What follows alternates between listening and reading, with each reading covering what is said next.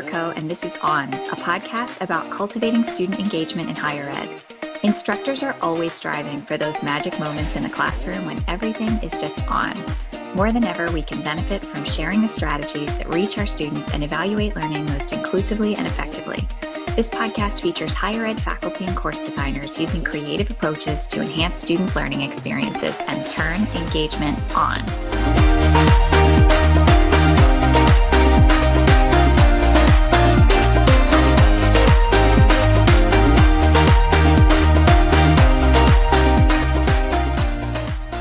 Pleasure today to be speaking with Paige G., my colleague in the Accounting and Management Information Systems Department at the University of Delaware. Paige is an instructor of accounting and any day now will be defending her dissertation in accounting at the University of Texas at Arlington. So we'll be calling her Dr. G very soon. Paige has a BS in math education and a master's in accounting, both from North Carolina State University. She began her career as a high school math teacher before moving from teaching to corporate training for a subsidiary of Microsoft.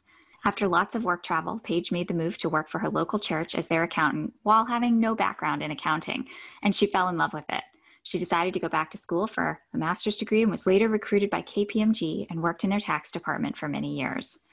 While in graduate school, Paige began teaching as an adjunct and later continued toward a PhD in accounting, which she's finishing up now, and her research focuses on corporate international taxation. I know Paige to be an innovator who uses technology to get students engaged in on-campus classes, so I just knew she'd be a great person to talk to about engagement in virtual classrooms. Paige, thank you so much for joining today and being so willing to share your engagement strategies with us. Well, thank you, Katie. It's good to be here and to talk with you. To get us started, what are you teaching this semester? How many students do you have? And how do you structure your class? I'm teaching Accounting 207 this semester, and that's the very first financial accounting class. I have 4 sections of that class, so it is about 190 students that I have in total. Yeah. The way I structure the class is I have lecture videos that the students watch on their own, and then I have example videos where I work problems out of the book, and the students work those on their own as well. And then we come together at least once a week and we work out problems, homework problems together. And in that class, they get to ask all the questions they want to ask after they come up with while watching the lecture videos and the example video. Okay. With so many students, it sounds like in each class, I really wanted to focus on what you're doing to keep engagement in those live sessions high. So can you tell us about what you're doing in those live sessions? Okay, in the live sessions, what I decided was to have a flipped classroom. That means doing those lower cognitive things on their own. That's why they do the lecture videos on their own, because that is a lower thinking skill. But the higher thinking skills of actually working the examples and working the problems and applying those lessons they learned in the lecture videos, we come together and we do those in class. So what happens is I have a list of all the students' names, and I literally call them by their name as we work out these problems together. I'm not looking that they get it right.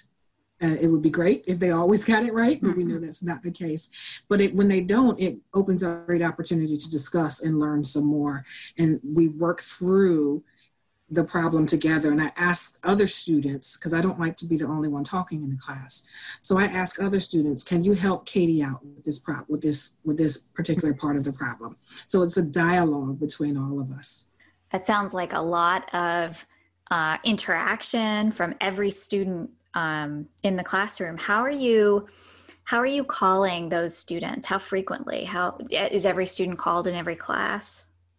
Yeah, at least every student is called at least once in every class. In the beginning, these beginning chapters, it may be once, twice. In the later chapters, it's probably going to be more like 2-3 times a class that they'll be called on. Yeah, because the problems are just that long. And what do you find when you call them? Are they like ready to answer? Are they, what is the behavior? Yeah. I would say 98% are ready. They're ready to go with the answers because they complete these problems before they come to class. So 98% of them are ready to go and with an answer. And then every once in a while, I run into someone that says, I really wasn't sure about this, which to me, I love that. I love questions. So it opened up the dialogue for me to explain it again in a different way than I did in a lecture video. It opens up the dialogue for another student to say, well, this is how I thought about it. So it just creates an atmosphere of everybody talking and learning together. Absolutely. And it supports them a little bit more than a traditional cold call because they know what to expect. They've perhaps gotten through many of the problems and many of the questions they'd be prepared to answer. But that one they get to where they're not prepared, they can say, I really didn't know what to do here. Exactly. So one thing that I was surprised by hearing this from you the first time was about the logistics. It sounds like a lot to keep track of. How do I know if I've called this person? Like, can you talk more about the logistics of your approach to this many voices strategy for engagement? Yeah, the logistics can get sticky. So I really have to keep that list of student names in front of me. And I literally go through in a systematic way. Like sometimes I'll do every third, if they're in alphabetical order, but I don't want them to get used to that order. Mm-hmm. So sometimes I'll do every third student. Sometimes I'll do every fifth student. So they're not sure who I'm going to call on next. Mm-hmm. But it takes a lot of focus to be able to continue to check someone off, but listen at the same time and make sure I'm answering questions and they're answering properly. Or if I hear a little unsurety in their voice, I want to make sure I hear that and we can talk about where they may be unclear. Yeah, so you're staying plugged into the way they're speaking, what they're saying. That's a lot. And also you're working the problem yourself, checking the name off. How did you get comfortable with an approach that is complex? I think it's a mixture of my background from teaching high school. And I taught my favorite class to teach was geometry, and that was not an easy class. Yeah. That most math teachers like to teach. That's not something they want to do. So I think just being able to multitask when I taught high school, and high school teaches you a lot about being able to multitask, still get the lesson complete, make sure the behavior is still okay. But between that and then when I did corporate training for that subsidiary of Microsoft, it also allowed me to be able to learn adult learners, which are very different from high school. But it allowed me to see their needs and what kind of communication they required. Which again was different from high school. But the combination of the two allowed me to be able to shift my focus from one thing to another without losing focus on the first one. Gotcha. So you're doing all of these things with just a lot of practice that makes you good at it. Yeah. Yeah. Do you think the students have patience with you if, say, you lose where you are on the page? Do you take a second or two to find it? And are people comfortable with that? Or does it feel like a frenzy if you lose your place on the page? No, I'm a huge jokester. So if I do, I'm like, guys, where was I? Like my mind just went left. And they're like, oh, it's okay. Okay. Okay. So the transparency of you, oh, yes. Just being comfortable with losing your place now and again creates space for it. Yes. And I try to, and it's just to keep it a little lively and not so bogged down in work, I do try to keep it lively. So I may go off on a tangent about a TV show that I was watching, just for like something in the problem may remind me, like something in a problem one time reminded me of something about Game of Thrones. So then I went off on a second for Game of Thrones. And then I was like, guys, where were we? And they're like, okay, this is where we were. Thank you. And we came on back. Yeah. I had someone observe my class once who said, Katie, when you're doing the math, people are focused, but when you are, right, people are pretty focused. But when you stop and tell a story about an experience you had in your career or, just some other kind of funny thing, they all snap to attention. And so it kind of, in a way, resets the focus when you take a break from those challenging accounting problems. It does. It definitely does. That hadn't occurred to me before she observed and told me what was going on in my own classroom. It's funny what we can see and what we can't when we're managing the logistics of the participation in the room. That is very true. That's why we need to help each other that way. Come in and sit in and see those things that we can't see when we're busy with the logistics. Absolutely. It makes such a difference to hear, from an observer who's, really on your team and wants you to improve your engagement, what you can do differently and just what's happening, because you can't see it all at once. Yeah. So you've got to have places that you're going to be asking those questions. Like, what are you doing in advance to prepare for this session? Because it sounds like you've really got to be organized. So how do you set up like where you're going to ask those 50 questions in a class? Yeah. I literally have, before my hand issue, I have templates of the problems, of the answer of the problem. So I would leave certain areas blank. So that way I knew these are the pieces I have to get filled in. Now, of course, they don't have these templates beforehand, so they have no idea. But I would work it that way. Plus that let me know exactly how many spaces I have, because I do want to make sure I get to all my students. Like right now it's once, sometimes twice in a class. So I want to make sure I have enough blank areas and blank in places where I need answers. I've also used Excel, getting the problem prepared on Excel. And I have the answer there. It's already there. To save myself time for having to type, I just make the font white. So then when I'm in class, I just change the font to black. Yeah. Just change it to black and it's there, and it doesn't waste time having to type anything out. Paige, that is a genius pro tip. I like that is something that would never have occurred to me, but is such a great idea for helping you to hold those places and just making it more streamlined for you as you work through a problem while you're calling out all the things and monitoring the chat and just so many things happening at once. Yeah. So can you feel or see the effect of this strategy on your students? Like, can you see it in their performance? I guess I'm really asking, like, how do you know that this works for you and for the students? I just gave my first exam on Friday, and they did really well. So that gives me confidence that what I'm doing so far is working. But I also use something called Socrative, because since we're online, we can't use clickers in the classroom. What Socrative does, it's an app they can get on either on their phone or go on their laptop. They log in, and then when I put up a question, they can answer it, and I get their feedback immediately. So I can tell that they're understanding or they're not understanding immediately as soon as they put that answer in. That's something that I can show them or not show them. Totally up to however I set up that particular question. But Socrative, especially in this online environment, is a godsend for me, because when you can't see everyone's face, it makes it difficult to know, are they getting it or not? But once they give that answer on Socrative, you can definitely tell. And then I've had some students who have actually said and emailed and said, thank you for doing it this way. So it makes it nice. Wow. So you're getting feedback from all kinds of things. You're looking at the tests, you're hearing from students, and you're seeing intermittently, does the group understand by using this polling software? And there are lots of options for polling softwares. I understand Socrative is your favorite because you can record participation and things like that. Yes.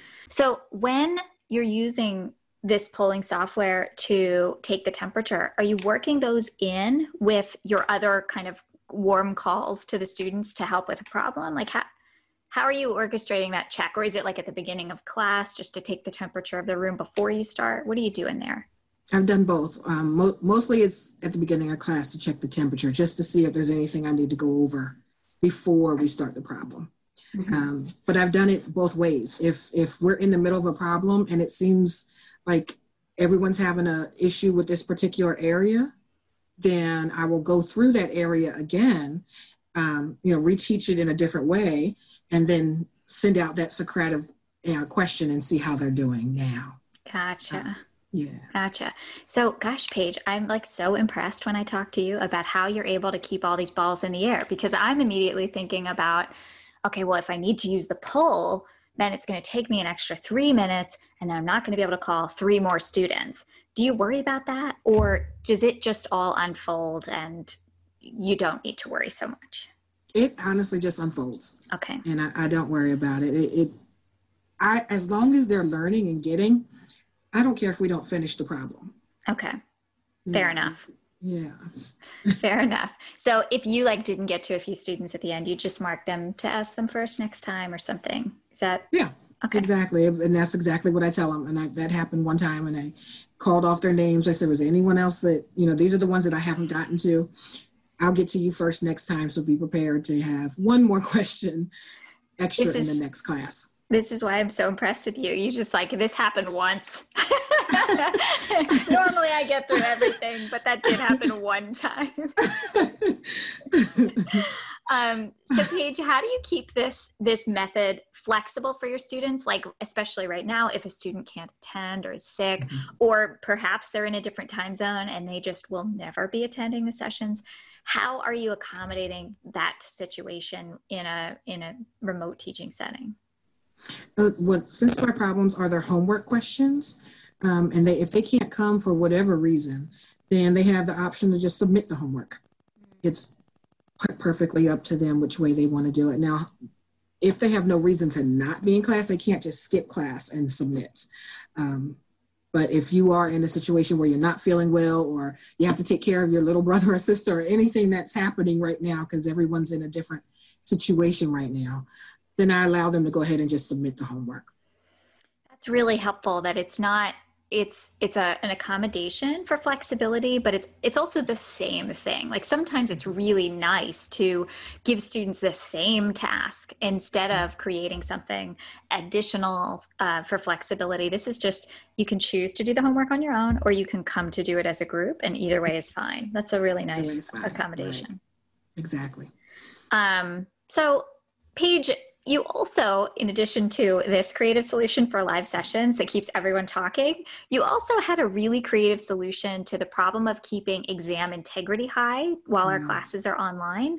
And your courses center on a profession where exams are positively critical. So you can't get creative necessarily and come up with like team projects or something else because you want students to be good at certification exams. So can you share that creative testing solution you came up with in the spring? Yeah, and it actually ended up being very close to what engineering is doing. So I have a check-in process. In my class, they can only use a particular type of calculator, and that's just a basic add, subtract, multiply, divide calculator. So I check that. When I have them log on to Zoom, first I check their ID to make sure the person taking the test is the one who should be taking the test. Then I check that calculator. I allow them one piece of scratch paper. I check that scratch paper front and back to make sure there's no little notes hidden anywhere on that. I ask them to turn off their phones and their Apple Watches or anything that can communicate, and put it under their chair or toss it over onto their bed if they choose, whichever one. And then finally, I actually look at their desk or their table and around their feet to make sure they don't have any kind of notes hanging out or book hanging out anywhere. And once I do that, they're ready to go. But then I have a checkout process where they type finished in the chat. Once they do that, I have them take that scratch paper and rip it up into small pieces. And I do that because I have 4 sections. I don't want my 9 o'clock class giving hints to my 11 or 12 o'clock class. Gotcha. When it's on the exam. So it's a process that seems like it can take a while, but they're good at it. We just did it Friday and they're good at it. It moves fast. I do it in bunches of 10. I admit students in the class in bunches of 10. And to check those 10 in, it takes about 3 minutes. That's amazing. Like I'm blown away by how many things you can handle so quickly in succession. Like if I was trying to check in 50 students 10 at a time, I would forget to ask 3 of them to show their feet or whatever the process is. Like how do you get so good at doing that? Was it just practicing during the spring and using this process? It was the practice during the spring. It was definitely the practice during the spring. But I also I created a video with my own daughter of the entire process. So I make sure they watch. I had to make sure they watch that video first. So they're already familiar with it. And I tell them practice that before our exam. Gotcha. That's so smart to give them a heads up about what the policy is going to be, but also the process, because that's something that I could probably do better in my class. Just, what is going to be the process of taking this team project? What is that going to look like? But since we're all learning as we go, I'm deciding those parameters as we go. But you're definitely inspiring me to create that transparency that students need to feel comfortable and supported and to do their best. Good, thank you. So Paige, my last question for you is kind of a zoomed out approach to thinking about how these sort of micro changes to our classes are going to take us back to campus. So when we're able to return to normal and be on campus together again, what parts of this pivot to remote teaching do you think will come back to the classroom with you, if any? Are all of them going to come to your classes next spring or fall? Or do you think this is all temporary? Like, what's your take on where you're going as a teacher? I believe I'm going to keep the flipped classroom. Yeah? I really like having them do the lower thinking skills on their own and then coming together and analyzing and applying and creating things together, those higher order thinking skills all together. So I believe I'm going to continue doing that. I think it's important. And I like the change in their understanding. Okay, so you can feel how they have, their processing has shifted since you've made the shift to a flipped classroom? And I don't know if it's because they have the video so they can watch it multiple times, whereas if you're in class, you got to get it while you're sitting there. Right. And then it's gone. And if you miss it, there's no rewind button. Whereas with a lecture video, you can watch that multiple times until you really understand what you're talking about. So I'm sure that plays a huge part in how well they're doing right now. So had you never tried a flipped classroom before this? Were you doing like lecture and problems simultaneously mixed up in class? Yes. Gotcha. Yeah. I would lecture some and do a problem on it, lecture some and do a problem on it. But I really like this flipped classroom. Wow. So that's pretty revolutionary for you to completely shift your teaching style in just a few months and to be really excited and finding that it's still working. It is. I'm excited. And I really want to get back in the classroom and see if it works as well in the classroom as it does in the online environment. Excellent. Well, that's a really exciting change. And it sounds like you know, of course, I know we're all excited to get back to campus and to be together while we're learning. Yes. But just you're inspiring me too.